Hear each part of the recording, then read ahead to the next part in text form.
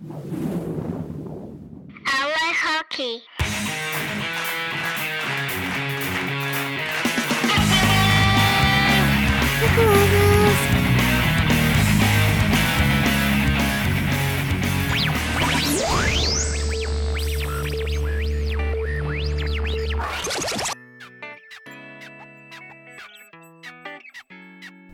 Hey, Hey, how's it going, Sans?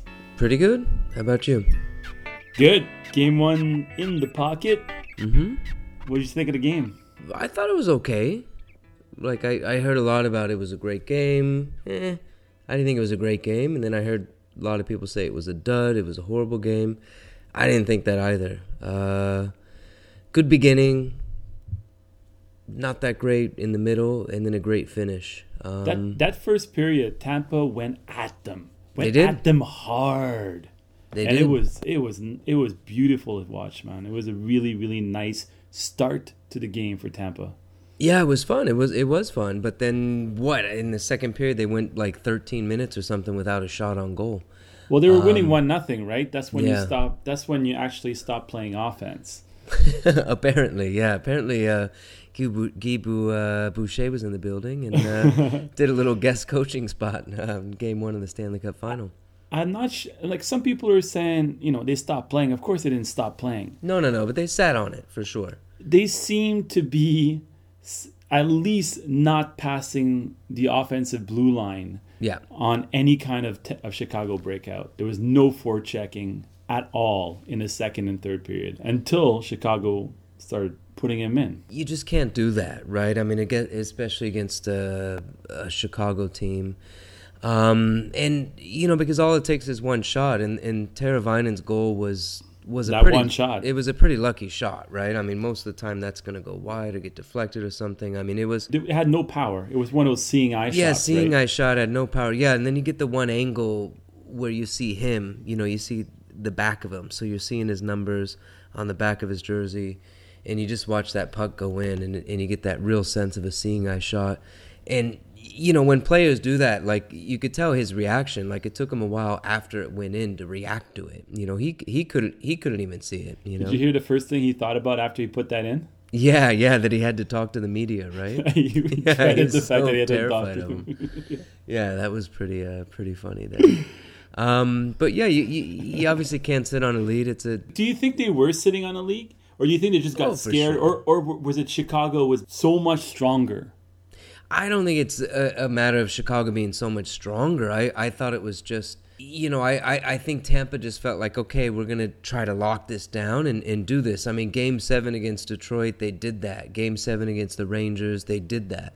But you can't do that against Chicago because they're never out of it, especially a goal. Like, down a goal going in the third period, that's child's play for that team. And to be fair, Tampa didn't exactly have obscene amount of golden chances coming into the second period. Well, and that's what I'm saying. I think one stretch they went 8 minutes without a shot, and then there was another 13-minute stretch without a shot. So, you total that up, that's 21 minutes. That's a third of the game that they don't even have a shot on net. That's so what does that mean what does that mean then for the rest of the series? At least what does it mean for the next game?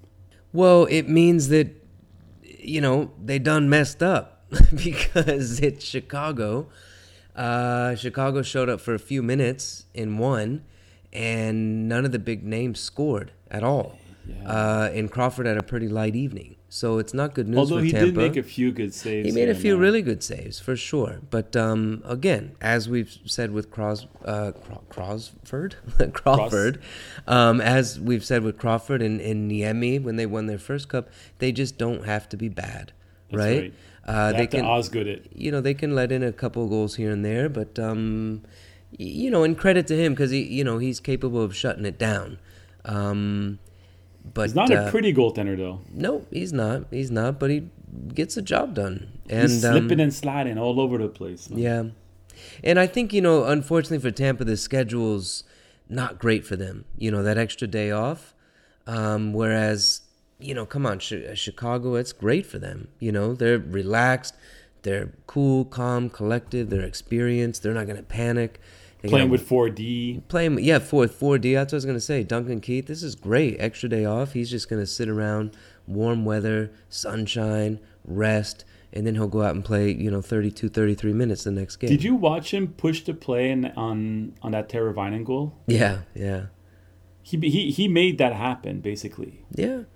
I don't know if I said this the last podcast or not, or just talking to you or someone else casually, but man, I just like this time of year, like, is there any defenseman in the world that's better than Duncan Keith? That was last podcast. He's just so good. So good. He is. And paid a measly 5.5 a year? He's paid Jeff Petrie money, my friend. He is paid Jeff Petrie money. Yeah. Although, to be fair, he did sign that contract. No, that was like 5-6 years ago. Yeah, that was the Jonathan Taves kind of deal too, yeah, right? You look at what Taves is playing. 13-year contract. Yeah. They don't exist anymore. This is all in the past. You can't compare. No. Duncan Keith's contract to Jeff Petrie's contract. No, I'm just saying that because they just signed him, and that's what it is. What did you think of that sign by Montreal? I don't know. I mean, it seems all right. What they give up at the deadline, like a second and a fourth, right? That's right. For him, so they get him to sign 6 years. I think 6 years is a bit generous, but well, he's not going to be that old when he's done, right? No, he'll be 33, but again, I don't know if anyone really knows for sure what Jeff Petrie is. He was in Edmonton for all that time, and he had a good little run with Montreal. So they signed him off a breakout season, which was this year with the Habs in the playoffs. Yeah, so that's you got to see how he goes through the 82 games in it's a bit of a playoffs chance next year. Yeah, but I think at 5.5 that sounds about right. I mean, he could have even gotten more somewhere else. Who knows? He would have gotten more in Detroit. No, he wouldn't have. Because you don't think so? No, they have 5 Jeff Petries. He's a right-handed shot, though. Yeah, but I think they'd take their chances with Marchenko or something. I don't know. They've got the money, but I don't know if they're going to give him 6 or more than 6. Especially since he's, as I said, yes, he's a right-handed shot, but that's a Babcock thing. That's not necessarily a Blashill thing. And Babcock's not there anymore. And like I said, they've got 4 or 5 Jeff Petries. I mean, they have an abundance of number 4 defensemen. What they need is a number 2 at least. Are you saying Jeff Petrie's a number 4 defenseman? Well, 3-4 is what I'm saying. That second pairing, that's what they've got. Yeah, but it's a big difference. Their top 4 is all second pairing. Okay, yeah, that's okay. Yeah. Well, that's most teams in the league, though. Yeah. Most teams in the league don't have a number 1 or number 2. Yeah, a lot of them don't. So I don't. I mean, what about you? You're a Habs fan. How do you feel about it? What's the word in Montreal? Most people happy with it? Oh, of course, yes. Most people are ecstatic about this signing. Yeah. Because his stats are great, right? His advanced stats, he looks great on paper. Yeah. All media right now, especially in Montreal, seems to be driven by stats, advanced stats. So on paper, it's a great signing. To me, it's exactly that. He's been really good for a short amount of time. Yeah. And so there were flares here and there in the past when he was in Edmonton, but it was a bad team, so it's hard to judge him on that. Yeah, he was healthy scratch some nights, which seems insane, right? But yeah. But I mean, for a second pairing defenseman, that's the price. That's the price you pay for a second pairing defenseman. So it's not off market. It's not off pace. If he were hitting the UFA market this summer, he would have gotten way more money than that. Yeah, he'd get 6. I don't know if he'd get way more, but he'd get 6. 6 is, well, okay, yeah, sure. Not way more. Okay, that's wrong. He'd get more money than that, maybe 6 or so. Yeah. And, I don't know, it's fine. It's a fine addition. It gives them a little bit more maneuvering. For sure, right? I think it makes that top 4 much better, right? Yeah. Now they have maybe a chance of maybe trading one of those pieces, like maybe an Emlyn. Yeah, maybe a Gilbert, Yeah, and I think also it's good because we'll see how Markov holds up, right? I'm so on the fence with Markov. You want him to retire with your team, but at the same time, is it a benefit to keep him around? Yeah, I don't know, but that's what I mean. We'll see how he holds up, and I guess game to game, those in-game kind of, when you sort of throw the lines in a blender and kind of see what happens, which every coach does. It's not the craziest thing in the world to throw Petrie up there with Subban, right? So, I mean, I'm saying he could fill that role. I don't think he's a number 2 guy on a first pairing guy yet, but maybe eventually he turns into that. And anyway, it adds depth, and it's good. It's a good move. It's a good signing. And it makes losing those draft picks a little bit more worth it, Yeah, for sure. Switching it up, I'd like to talk about players with exceptional status hitting the CHL. I don't know if you've heard this, but there is a new player that's been... Joseph Veleno or something? Veleno? Yeah, Joseph Veleno has now been granted exceptional status to join the CHL. He's the 4th player after John Tavares, Aaron Ekblad, Connor McDavid, of course, and Sean Day, and now him. So he's the 5th player to have been granted exceptional status. Connor McDavid, Sean Day didn't... I don't know what happened to him, but yeah. Oh, he's a defenseman. He's doing well. Is he playing? It's next year, right? His right. Next year is it. That's why we're not hearing about him. Yeah. Connor McDavid, of course, this year. Sean Day is next year. Mm-hmm. Veleno was born in the year 2000. God, that's crazy. His draft year is a 2018 draft. Yeah, so he turned 15 in January. God. He's 6 feet, 170 pounds. Sean Day, who's coming in next year, is 6'2", 17 years old. 217 pounds. Yeah, I heard that kid's big. Yeah. He's enormous, man. Yeah. He's a D-man, a left-handed D-man. So is this guy playing in the CHL, or is he going to play in the Q? Or he's going to play in the Q. Okay. Yeah, he's the first Montreal-born. Actually, he's the first player out of Quebec to. They've all been out of Ontario. Yeah, interesting. Wow. A name to keep in mind. In a few years' time, Joseph Veleno. Yeah, but that's good company, Wow. McDavid, Tavares, Ekblad. And just to think, January, the kid turns 15 in January, yeah. No, he did turn 15, right? He's going to be 16 next January. Right, yeah, next January. Okay. Uh-huh. Yeah. That's insane, man. What were you doing at 15? Not that. Nothing that can be talked about over Well, there's that, but also I would just say a whole lot of nothing, working at a pizza shop, barely going to school for the most part, watching hockey, playing hockey, but not like that. Yeah. Another thing we should talk about is the coaching situation that's going on around the NHL. As of yesterday, the Edmonton Oilers have relieved all assistant coaches from their duties. Keith Atten and Craig Ramsey are gone, and it's a full slate reset. It's the cleanse, man. It's the cleanse. Yeah, it's happening. It's actually happening. Can you believe it's happening? Well, McClellan's got to get in there and get his guys. Those aren't his guys, so that makes all the sense in the world. It makes sense. Of course it makes sense, but it made sense 3 years ago. Yeah, for sure. Yeah. Can you... That's why it's really amazing that it's happening now. I mean, someone's going to be calling these guys a playoff team come September, but... Yeah, maybe. Still far away from that, but... Well, we'll see who they get in the draft. We'll see what happens, Yeah, they might screw that up. Yeah, I bet they will. You're right. Someone will say, hey, it's going to happen, playoff team.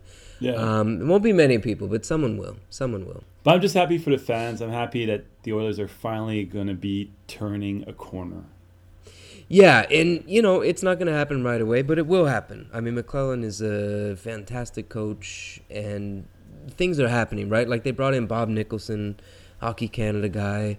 That's when the beginning of change. Yeah, that seems to be, that was the move that sort of began this whole process, right? And then Chiarelli, and then McClellan, and we'll see who he gets for his assistants. But it's good to see, yeah. I mean, I'm not a huge Edmonton fan, but I think when teams are... sort of those bottom feeders and a bit of a laughing stock, that's not a shot at them, but just on the bottom for so long, it's nice to see teams turning around. And that's why, as I said last podcast, there's a small part of me that's, rooting for Toronto as well. True. Yeah, so that, and then I heard, I read on Twitter earlier that Claude Julien is going to stay in Boston for next year. Yes, for at least one more year. Yeah, so we were kind of waiting on that, but that would because he would have been coveted for sure. Oh yeah, and then I just saw something earlier today that Ottawa Senators. David Cameron is staying, and then I just saw something about Anaheim where there's no guarantee that Boudreau comes back. When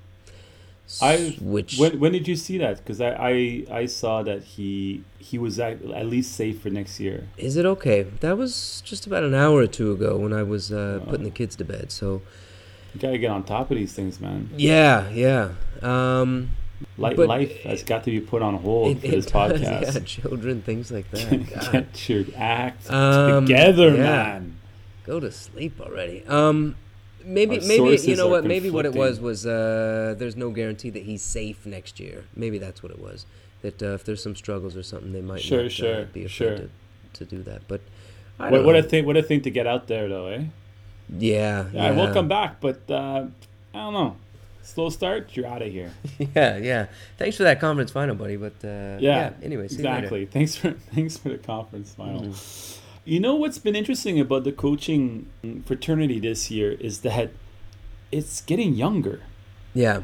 There's a coach that was signed up by the New Jersey Devils. Ray Shero signed up a 40-year-old coach.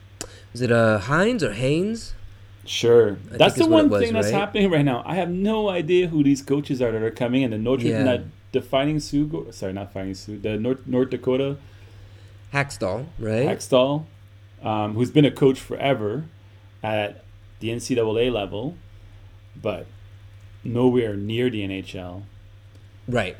Well, I think the Devils' new coach, John Hines, right? Like he was the coach for the AHL Pittsburgh affiliate. And so Ray Shero, that's the connection there, right? Yeah. And then I guess there's the with Johnston still in Pittsburgh, I guess they're not going to do anything there. So Ray Shero went right after him and got him. But yeah, he's 40, so he's the youngest coach. And then you got Blashill. They're going to announce him in Detroit next Tuesday. He's 41. Right.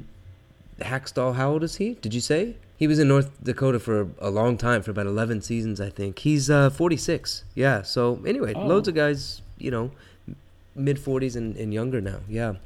So it's interesting. It's interesting to see. A lot of people seem to think it's kind of a mix of it's just that time, right? It's sort of this cyclical thing in every sport, where guys are getting older. Yeah, where guys are getting older and there's new guys that are coming in. Some of the old guard isn't getting looked at as much, like, Randy Carlyle is still hanging around out there. Ron Wilson's gonna go coach junior team for America. Yeah. So he's not getting anywhere near the NHL right now either. So there's that happening, and then as we know, everyone sort of copies each other. So it could be a bit of a John Cooper effect as well, right? For a lot of these organizations, he's got his work cut out next game, John Cooper. Yeah. Well, yeah. Back to them. We sort of went on this tangent, but it wasn't a tangent. It was a planned. Yeah. This is a planned curve. Planned, yeah. You've been segueing this mother. Woo! That's what I've been doing, man, the whole time. You haven't been noticing? Working it. It's a must-win, I think, don't you? I mean, they don't want to go down 2-0 heading into Chicago. That's not good. If they lose next game, it is over. And Shaw's going to be biting more than just ribs next game. I saw that play. You couldn't see it on the ice, but it was interesting when Hedman went back. You could read his lips where he just said, "He just bit me." He bit me. Yeah. Well, I'm a fan of that because of the biting. Look, you go back a few years ago to the Boston Vancouver Stanley Cup final, and that was one of the best finals ever that I've ever seen in my life because of all that. So, if we can get a little something like that going on this final, great, do it. Because, game one was just kind of okay. Does Tampa have the players to play that kind of game? No, not really. I mean, with Gudas gone. Oh, Gudas. They don't really have him like that. Yeah. And he's wearing orange next year. He is. They don't really have those guys. But, outside of Shaw, neither does Chicago really, Although Keith can give one of the Sedins a concussion. Yeah, he can. He can do that. Yeah. They've got a couple of mean guys on that team. Yeah. That like to win, to the point of doing anything they possibly can to win. Yeah. Well, whatever they're doing, it's obviously working because 5 conference finals in 7 years. This is now their third Stanley Cup final in 6 years, and I don't know who's going to win, but you certainly got to lean towards Chicago as the favorites here. I do hope Tampa wins next game, just so we can have a series out of this. Because if they don't win, I don't want to say it's wrapped up, but it's going to be over. It's probably wrapped up. Yeah. I think, and what we were saying last podcast too about how impressive it's been that Tampa's been learning on the fly. Like every series they've kind of learned, right? So hopefully that happens again, right? Yeah, which is what teams that make a deep run, they do that. But also a lot of times teams kind of learn their lessons after they've been eliminated. And this is where that might really happen for Tampa. Because they've got a team that's built, to do this for a few years, or quite a few years, in the very near future. So if they don't pull this thing out, you could see them coming, that heartbreak and heartache all summer long and coming back next year and maybe pulling it off next year. Definitely. They're a team to watch for years to come. At least a couple more years, at least. Yeah, for sure. Until Stamkos has to re-sign. Supposedly, Yzerman's going to be offering him a contract as soon as this hockey is finished. As soon as it's over. So what are we looking at? We're looking at another $10 million. Yeah? Well, is he going to become the highest paid player in the league? I don't know. What are Kane and Taves getting next year? They're getting 10, right? So right now, Ovechkin is the highest paid. He's a little over 9.5, and then you got the Penguins' top two. Malkin's 9.5. Sydney's 8.7. Ha ha ha ha. Corey Perry, Giroux. Forgot PK Subban at 9, the third highest player highest paid player in the league. He's got to be 10. Yeah. I mean, if that's what Taves and Kane are getting, I think. Right now, Ovechkin's getting paid 9.538, so about 9.5. Yeah. And he signed that contract, quite a few years ago. He signed that contract in 2008. Oh my God, it was 2008? Yeah. Wow. So it was an insane contract. That's crazy. It's 13 years, ends in 2021. Wow. So if he's making that money, he's got to be making more, right? Yeah. So he's definitely going to be hitting at least 10. Yeah, you got to think 10 point something. 10's probably just where it starts. Yeah. I don't know. If you're Yzerman, you probably just give him a blank check and just say, go for it. We're thinking 10. Or I guess you don't even say that if you hand him a blank check. But yeah, it's going to be up there for sure.